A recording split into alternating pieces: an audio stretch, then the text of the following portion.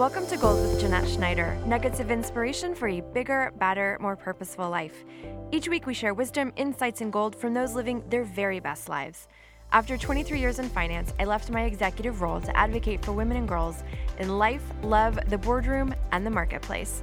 Now the CEO of Live Media, I am thrilled to create wellness-based content and technologies to help you level up and become more conscious of your ripple. The Live app launched Christmas Day for Apple iOS. This is purposeful content, big conversations, and a beautiful place for us to share our gold, our dreams, and create community. Gold is a Live Media production brought to you from the sound studio at the Live headquarters.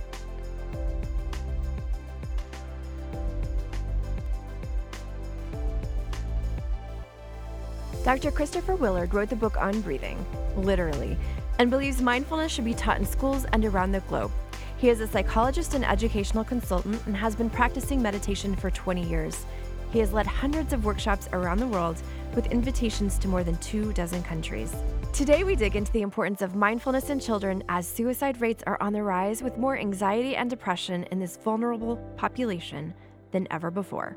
He shares how important it is for parents to lead the way and offers a few tips and tricks he uses with his own son. Dr. Willard currently serves on the board of directors at the Institute for Meditation and Psychotherapy and is the president of the Mindfulness in Education Network.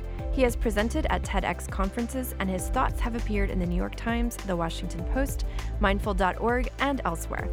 He is the author of Child's Mind, Growing Up Mindful, Raising Resilience, and 8 other books for parents, professionals, and children, along with 6 sets of cards and therapeutic games available in more than 10 languages. He teaches at Harvard Medical School. Let's dig in.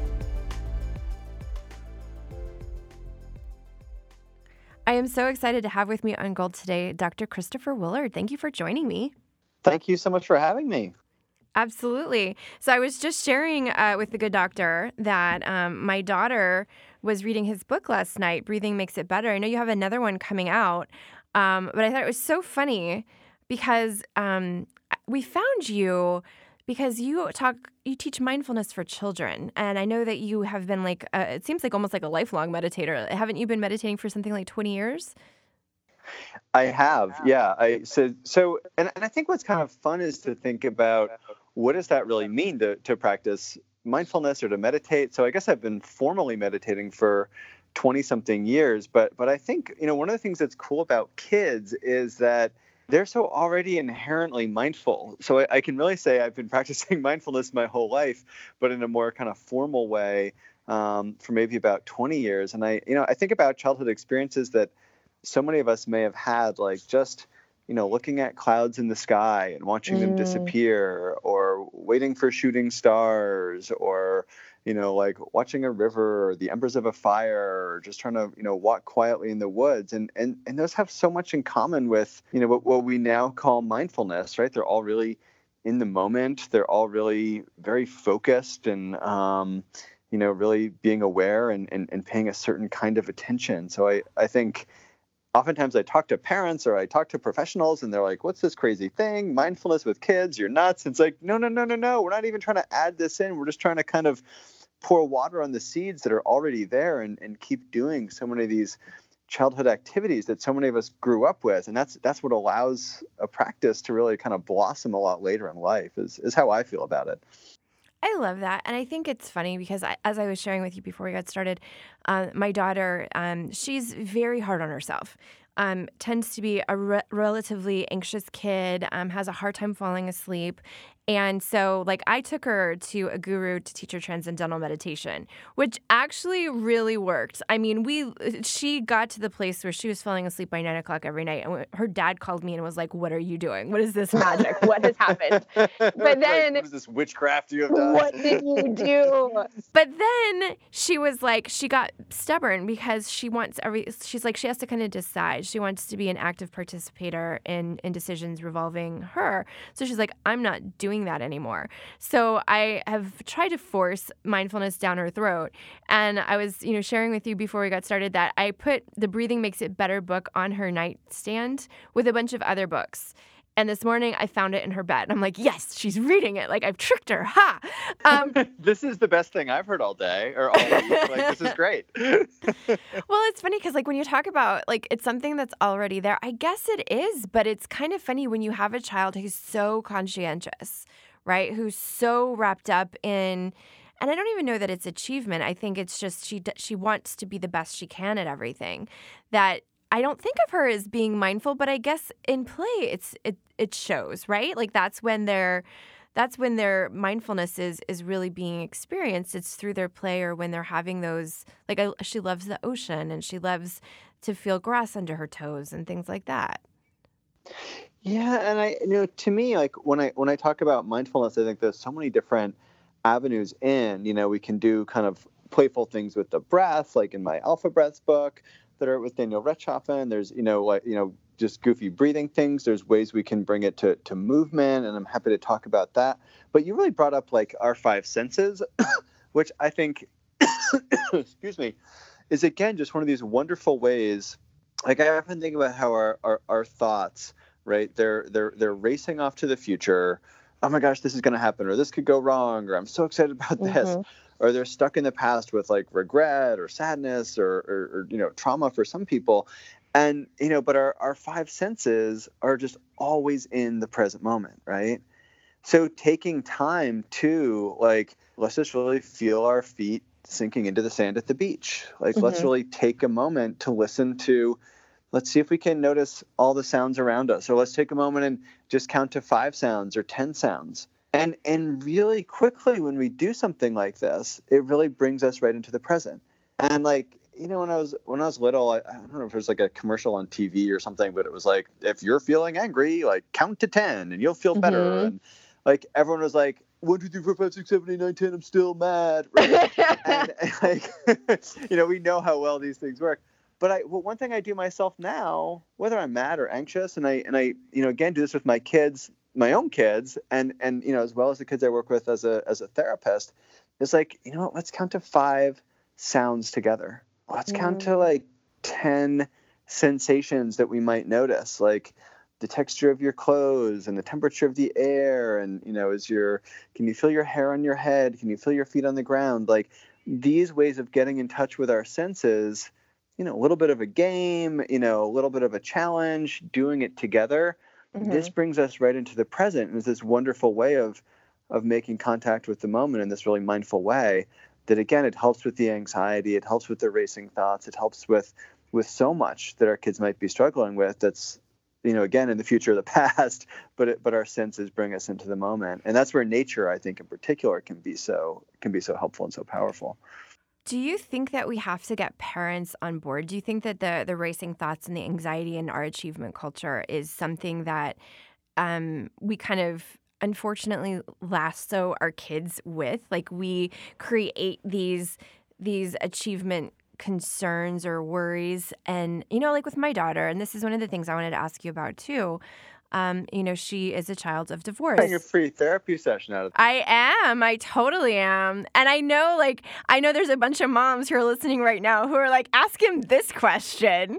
But like, are we basically like, do the parents, when they're in therapy with you, do the parents have to buy into mindfulness? Do they have to also have their own practice in order for it to be successful with child? Right, and I'm just teasing, of course. But I do think it makes such a difference. I feel like we consciously or unconsciously, our own anxiety. And I mean, what's really interesting to me is the way all emotions are contagious. Like, and anxiety is one of the most contagious emotions. It's also one of the most contagious from parents to kids. And it's not just genetics; it's the way we act. It's because it's something that our kids really look to us for. Is this a safe situation or is it not? You can see this in the animal kingdom for animals that look to their parents to know whether their things are safe or not.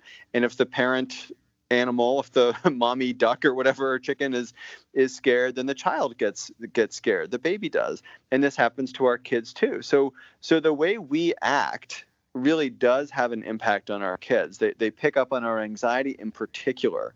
I remember when my son was born talking to the pediatrician, and he said, I've seen a lot of kids, who are anxious without anxious parents, but I've never seen anxious parents without anxious kids. It's like, oh boy. Yeah. Right. And I think, something for us to really think about, how we manage our own anxiety, how we model that to our kids, how we manage our own stress, how we model that to our kids. And again, the inverse is also true, right? So how we model mindfulness, how we model managing stress, right? Of course we're going to get anxious. What do we do about it? And so I get asked all the time, like, how do I make my kids more mindful, or how do we make a mindful school? And it's like, well, you can make kids like stressed out and anxious and miserable by just surrounding them with stressed out, anxious, miserable grown-ups. And if you want to make them more mindful and more calm and more compassionate and present, that's the kind of adults you need to surround them with to start to change the culture. Now, this is also really hard. Like, how do we actually do this? And I do think, one thing I do is, as I practice as a clinician, I practice with the kids. Like, we do these things together. And with my own kids as a dad, despite my son's, occasional protesting about it, he's 5 years old, by the way. I think about this one situation where so many of us drive our kids to school, right? I drive my son to school. We've got this one terrible intersection, right? Where it's always like, are we going to make the light or not? And if we make the light, we'll be on time. If we don't make the light, we're going to be late. We're going to late slip. And oh my gosh, right? My son's a little bit anxious about this. So we're almost never late, which is good. But the point is, we get up to this light and it's like the light is red. And I'm like, red light. Well, I'm just going to focus on my breath. I'm going to see I'm going to see how few breaths I can do before the light changes. So I'm going to do like slowest breathing possible to see how few I can do. Do you want to have a contest? And so he then, it's like traffic is something that stresses all of us out.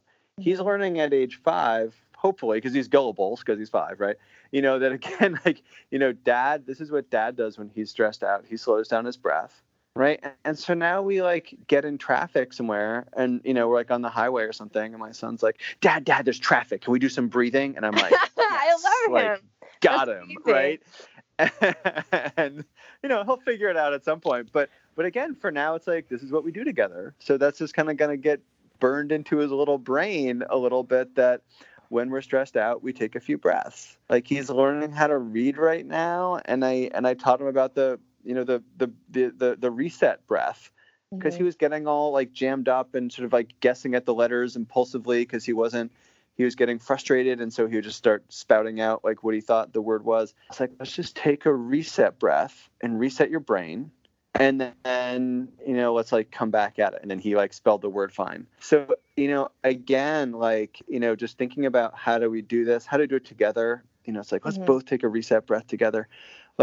These kinds of things, I think we practice together a little bit, or we do a little bit maybe before bed or before dinner, and it just starts to normalize it. So I do think that kids can learn this stuff without their parents, but it's going to go a lot further when we practice with our kids and do it together. So it's not like, hey, you're anxious, you're angry, go breathe, right? It needs to be a lot more than that. It needs to be this is kind of scary. Let's do some breathing together. This is frustrating. Let's do some breathing together. And as they get older, they'll internalize that. But when they're young, I think it's important. And they'll be that age where they, whether it's 9 or 12 or 15 or what, where we're say, let's breathe, and they'll roll their eyes so far back in their head, we're going to, worry about them getting eye strain or something. But it's still, we're reminding them, and it's still they've internalized it, and they probably will take that breath. They might just not want to show us that they're doing that breath. Right. But they'll have that skill that they can take on later into adulthood. So I think modeling it is so key. What's the reset breath? Tell me what the reset breath is. Usually I just do a long breath in and a long breath out, and do and count all the I 7-11 breath, breathe all the way into 7, breathe all the way back out to 11. Or a reset sigh. A sigh is something that all of us do anyway, because we're a sigh is a self-regulation technique that we do unconsciously. Because if you think about a sigh as a very long exhale, right? And when you do a loud sigh, it actually kind of vibrates and massages our organs. Regardless, doing the long exhale starts to reset the nervous system so it's a little bit better regulated. And so we reset our breath and we regulate our breath. And that means we're actually resetting and regulating our physiology and in turn our brain and all of that. So what I'll sometimes teach kids is, I learned this from my friend Irene, the silent sigh or the stealth sigh. Mm-hmm. If, because teenagers will sigh at you, right? So, you want to teach them like a not so passive aggressive version of it, but right. just breathe in, nice long sigh all the way out, press all the air out as you're pressing out all your frustration or all your confusion or all those letters that are jumbled up in your brain and making it hard to read. Today Gold is brought to you by Live Media and the Live Pocket Coach, available on the Apple App Store now. Not only is Live like a life coach in your pocket, but we have coaches in 3D as well. With our most recent upgrade, you can sign up for one-on-one coaching with a person on the phone who will hold you down, hold you accountable, and offer you perspective as you build your big, bad, beautiful new life. Apple users can sign up for our Premium Plus plan through the app or check out our next level and mastery options at loveisviral.com/coaching. Android users, we haven't forgotten about you. Live Coaching is available to you as well. Just reach out to us at dearlive@loveisviral.com and we'll fill you in on all the ways Live can create with you. Live Pocket Coach. Welcome to your life.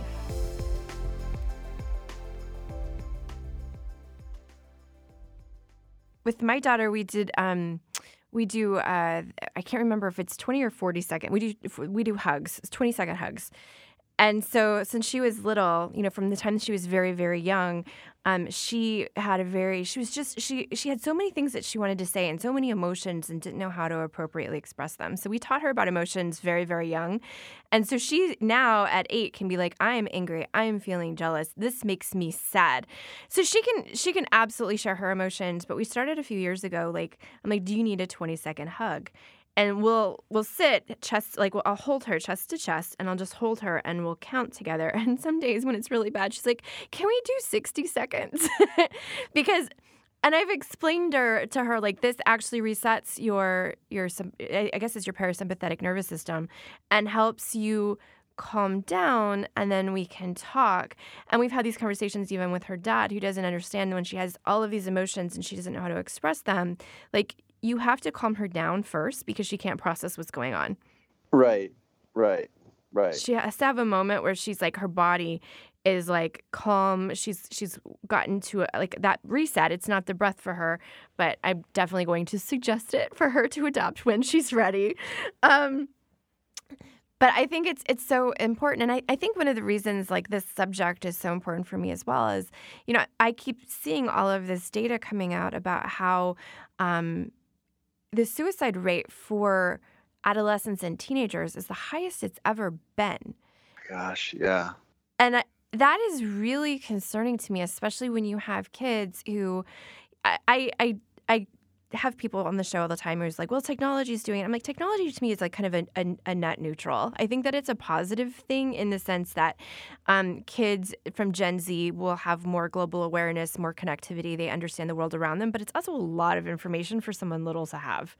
Mm-hmm. So how do they process that, right? And some people are like, oh, it's social media and it's online bullying and it's this and it's that. And I'm like, I'm sure that there are a ton of factors. But I'm curious, for you with your practice and what you see, is that something that comes up a lot? And is this mindfulness something that you share with parents because of mental health concerns with teenagers? Absolutely. And I think, to me, part of my life story is pretty well adjusted for the most part. And then off to college, and I went to a pretty high pressure high school and then college, and had kind of a meltdown for myself with anxiety, with depression, with mental health issues, with substances. And that's really when I kind of stumbled into mindfulness, was shortly after that. And I found it so helpful. And what I really wanted to do then was how can I share this with young people so they don't have to drop out of college for 2 years, to kind of, learn some real resilient skills. And I really like what you said about technology, which I think there's this old Zen saying that says, the thinking mind is neither good nor evil. It can be your most terrible master or your most powerful servant, or I'm kind of bungling it. But I think that way about technology too. It should be our greatest servant. Too often it ends up our master. Mm-hmm. it's really just how we use it. It's not good or bad. We can use it for good, or we can use it for more distraction and more feeling worse. And so it's what we choose to do. But I do think, I mean, what we see is just epidemic rates of mental illness in our adolescents and actually in younger kids too. And we're seeing it going up. It's actually leveling off a little bit right now, which is good. And in college students. And so I worked for many years in college mental health. And what I say year after year, there were many years where it would literally double the number of kids coming in for counseling. And like, that's a good thing. You want more kids coming in for counseling, right, who need help. But it's like, why do so many kids need so much help? Mm-hmm. And it is just like more and more kids dropping out of college, more and more kids getting hospitalized in college and in high school and younger. And so to me, and, like a third of teenagers in high school will have some kind of mental health issue. And so when I talk to parents, it's like, it's if it's not your kid, where there's a 1 in 3 chance, it's going to be one of their friends.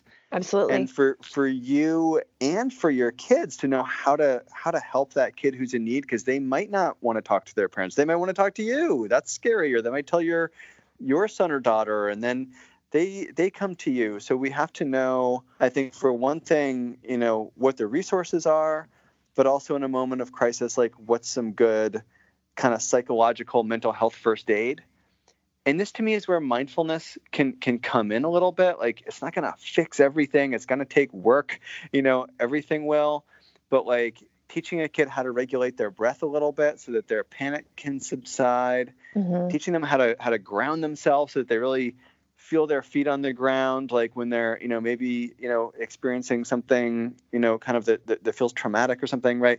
Like, and again, these are just like step one. There's so much more to do. But that these practices can be helpful as psychological first aid to help get that kid to safety. And even better than that, what these practices are is that they're like a public health intervention that builds more resilience. Mm-hmm. And this is what we see. We actually I just spent the weekend at this phenomenal conference, and I was talking to a friend of mine, and she has this wonderful mindfulness program with kids. And she was like, she hooked up with some researchers at MIT. They're scanning the brains of these like middle school kids, and what they're really seeing is more resilience in the brain, like less reactivity to stress. Like, wow, it really is like stress proofing these kids, so that like the amygdala, which is like the big alarm system in the brain, or the teeny mm-hmm. alarm system in the brain actually, but it feels like a big alarm when it's going off. That's the part of the brain that's too active if you've got trauma. It's too active if you're anxious, because those are both like having an alarm that goes off at all the wrong times. That part of the brain is like resetting so that it doesn't go off just like, if you've got a test coming up, it goes off like, if a bus cuts in front of you, like the alarm is going off at the right times. And that's so helpful for creating and cultivating more resilience in our kids, so that they go off to college and their first, like they, have their first breakup, or they get their first B- or whatever. And these kids are able to manage it. Like that's really the hope, but that's also what we see happening in the brain. For kids that don't go off to college, it's, their first, losing a job, or their first mm-hmm. breakup, or, other things, to really think about everybody. But it really does make kids' brains more resilient, which I just find so exciting. I think that's fascinating, that you can almost kind of like, you're rewiring them, right? You're rewiring them for success. And I think that's like the one thing. There's this quote that's always stuck with me, and it's like, the devastation of a mother's love is she's always teaching her child to leave her, right? So my biggest responsibility is to make sure that when my child leaves me, she's prepared for tough situations. She's able to handle them because I'm not there for her. And I think because she has such big feelings, I probably worry more than I need to. But it's like this responsibility that you feel to make sure that they're prepared. She and my partner's daughter together asked if we could do role plays recently, and they pretended that they were away at college and calling me because they were being bullied by someone. And we walked through the whole scenario so that like we're creating trust, and like that they can think through this, and they know that they can reach out to me, and like how quickly I can be there. But if I can't be there fast enough, what are their problem resolution skills, right? And who's in their support network? And I think it's funny because I sometimes feel like they're guiding the conversations and letting me know what they need. And I don't know if that's just because they feel safe, which, is amazing. Right.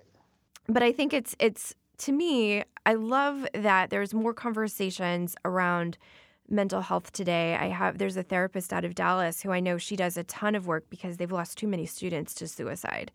And she's doing a ton of work because she's like, I can't handle it anymore. Like, what's happening that it continues to hit this city over and over and over again? And, I think it's people being able to talk about it and normalize that scary feelings happen to everyone and not be afraid of stigma or, talking mindfulness or medication if required. And I love that more people are coming to the forefront to talk about it. I'm curious, like for you, like I know that you put books out there, you work with families and children, and you teach at Harvard. When you're teaching, are you teaching faculty or are you teaching mental health to students? I do a number of different things there. So I mostly teaching to like residents and fellows in the graduate school, like in the graduate school or in the medical school and that kind of thing, like getting their training through Cambridge Health Alliance at the hospital. And then I put on a big conference for mostly like local providers and also a lecture series that's mostly aimed at people in training to become therapists or become doctors of some kind. Yeah. So I do a lot of different things there.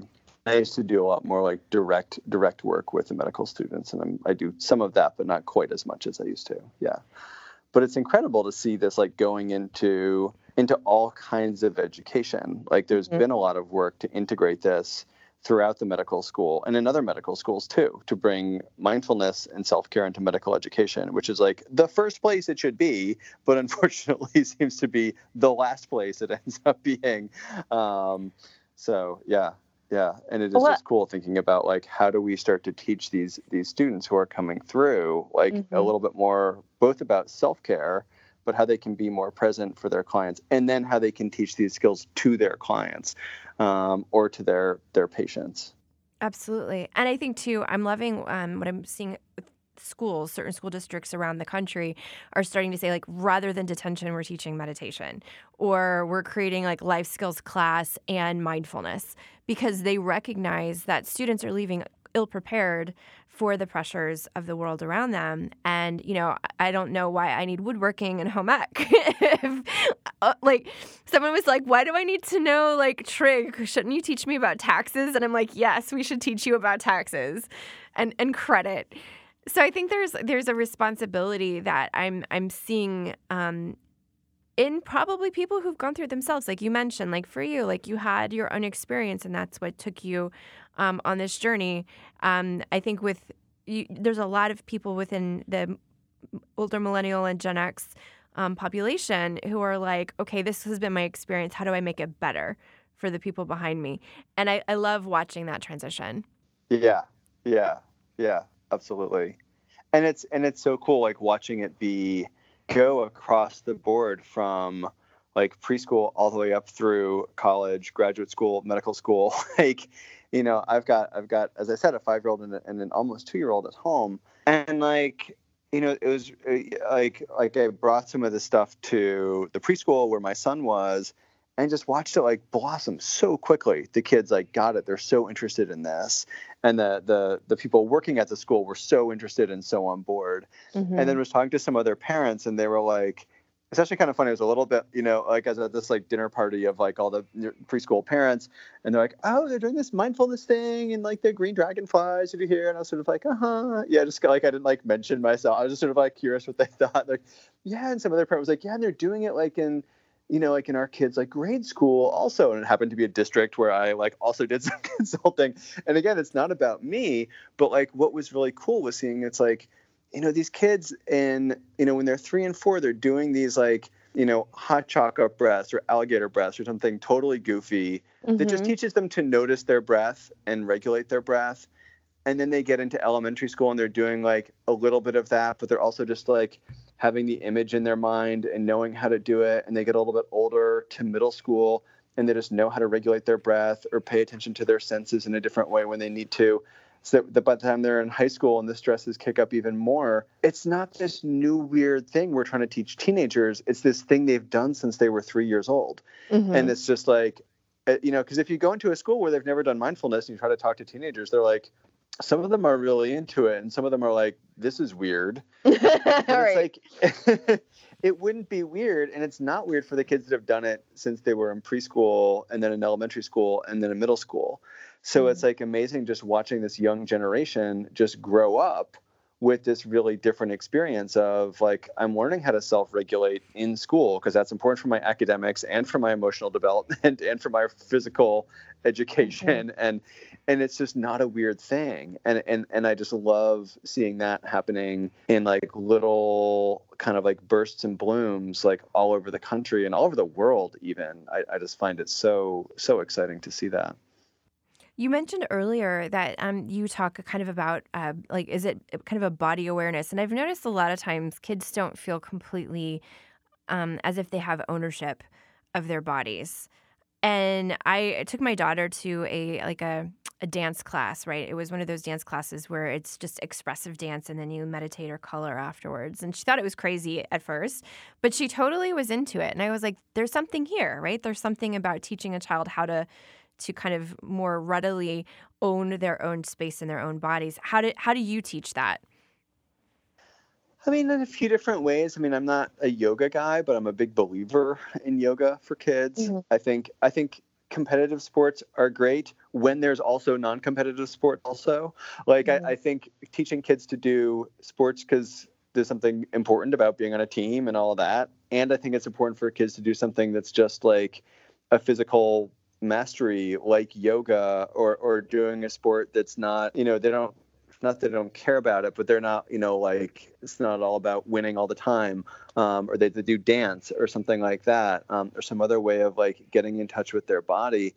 I think this can be so great for kids. I mean, I generally feel like all activities, it's okay to have one activity that's competitive and one that's like a non-competitive version, whether it's, sports or arts or, academics or whatever, because, I do feel like, that what starts to happen is, then kids, like, they start to develop those other skills, like interoception, really understanding, getting signals from deeper in their body that also are really helpful for emotional skills. There's also so much to be learned in terms of just, your own body in space, feeling confident in your body, knowing how different ways that you move your body will actually impact your emotional state and vice versa, which is not something I ever really got. I did a few competitive sports. I wasn't very good at them growing up, and it felt so separate from kind of the mental aspect, felt so different and separate from the physical aspect. I think also as more coaches bring mindfulness into their work with kids, and you see this everywhere at the professional level, almost all sports teams now have what they call a mental fitness coach, which is really just a mindfulness instructor, or sports psychologist teaching the players some of this stuff. But as I go around to different high schools around the country, and even, younger than that, what I see is this real interest in, like, can my kids, I just got this call from Chicago, like, can you teach mindfulness to the lacrosse team in my suburb? And it was like, I don't know, maybe, but someone can. And I think that would be really helpful for those kids on so many levels. Like, it would teach them self-awareness, it would teach them self-discipline, it would teach them body awareness, it would teach them, they would both probably become better athletes, and also at the same time, maybe not, but better athletes in like the right way, maybe not just get so hung up on winning, but they'd be able to let things go when they don't win, or they'd not, feel cheated or blaming, or, like, they'd see that it is just a game in some ways too. So I feel like, there is so much to be taught. My friend Amy Saltzman's written some books about mindfulness and student athletes, and I think those can be so powerful. But I also think for kids to have some kind of mastery sport is a great thing, like yoga or like martial arts or like fencing or like golf. That's, something a little bit more solitary that really is about mastery of their own body in some ways, and that themselves is the greatest competitor, not the town next door or something like that, to really like work on kind of self don't want to say self-perfecting, because I feel like perfection is like not is what we're trying to get away from here, but Right. that goal of like continuous improvement in something, and having discipline, and with, really just getting to know our bodies better, and how they work, and how to care for them, how to know when they're hungry, what they're hungry for, when do they actually need sleep, what's the healthiest kind of rest, when are we overexerting, and again, how do they relate to our emotional state when we take good care of our bodies, because that was a late lesson in life for me. Yeah, absolutely. I think as you were talking, I was like, this is something grown-ups need because there's a lot of people who do not feel attached to their body, or they hate it.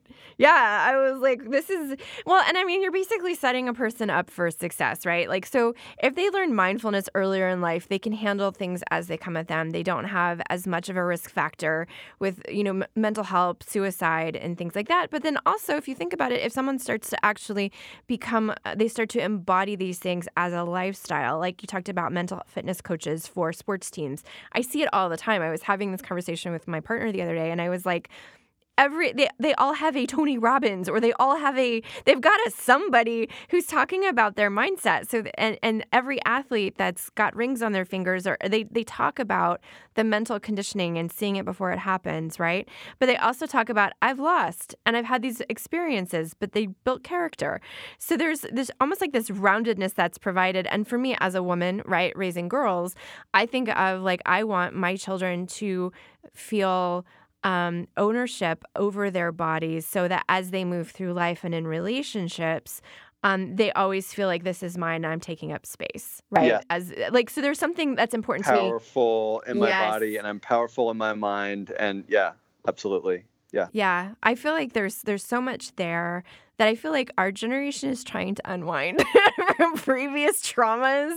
I don't think I had to learn all this stuff. I had my own like dark night of the soul. And that's when I really moved into the self-development space, because I was like, I can't live like this anymore. This isn't a way to live. And I think, we all come to that, and we want to make it better for the next gen. And I love that. I'm guessing that are you a Gen Xer? Yeah. Okay, Yeah. I figured. 42. Yeah. Same thing. So what they say that we're the quiet generation. I feel like we're the ones that are making like a lot of difference. No, seriously. Yeah. And like really trying to do something different for our kids. And like, yeah, sorry, I keep cutting you off, but no, you're good. I'm getting too excited. No, it's so funny. I feel like that way. Like I read all this stuff, and I love millennials, and I love Gen Z, and I've done a lot of research on both populations. And what they're doing and what their influences are. And I think that they're going to be world changers. But I'm very proud of the folks that share space with me right now, because I'm like, we're doing some serious stuff. Yeah. I love it. Well, let me ask you a couple of questions that I ask everyone. So based on, I loved you sharing a little bit about your personal story. If you were to look back at a younger version of yourself, what age would you be, and what advice would you provide?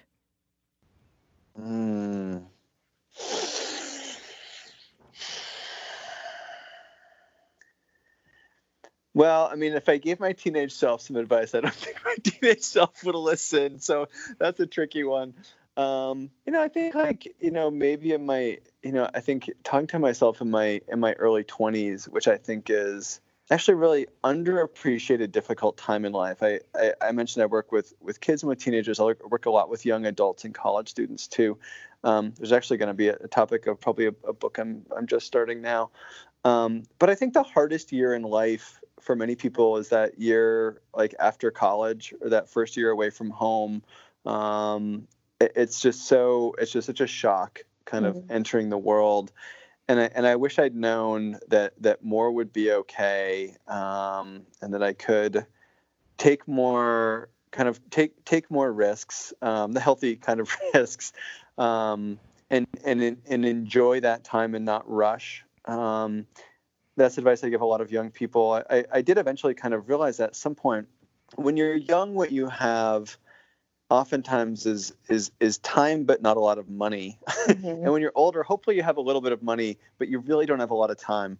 And that's just because work takes up time, and relationships and having a family and things like that.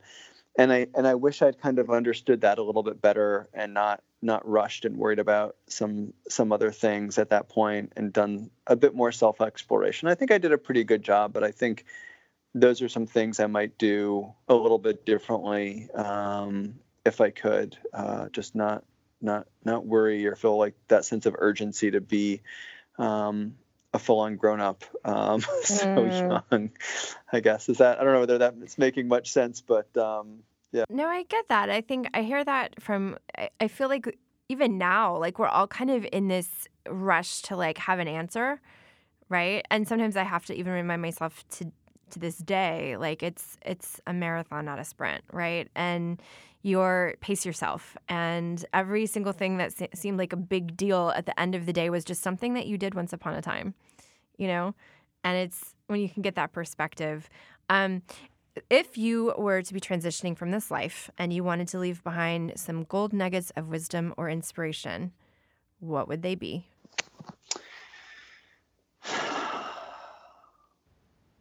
I think slow down, appreciate being with people, travel, and buy carbon offsets if you travel. I think those have been such important things to me.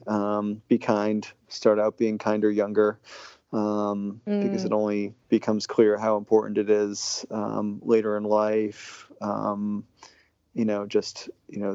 Those things that actually matter are those connections with other people. Maybe not be quite so competitive. I think in all ways, competitive. I think, and just learning how to let things go.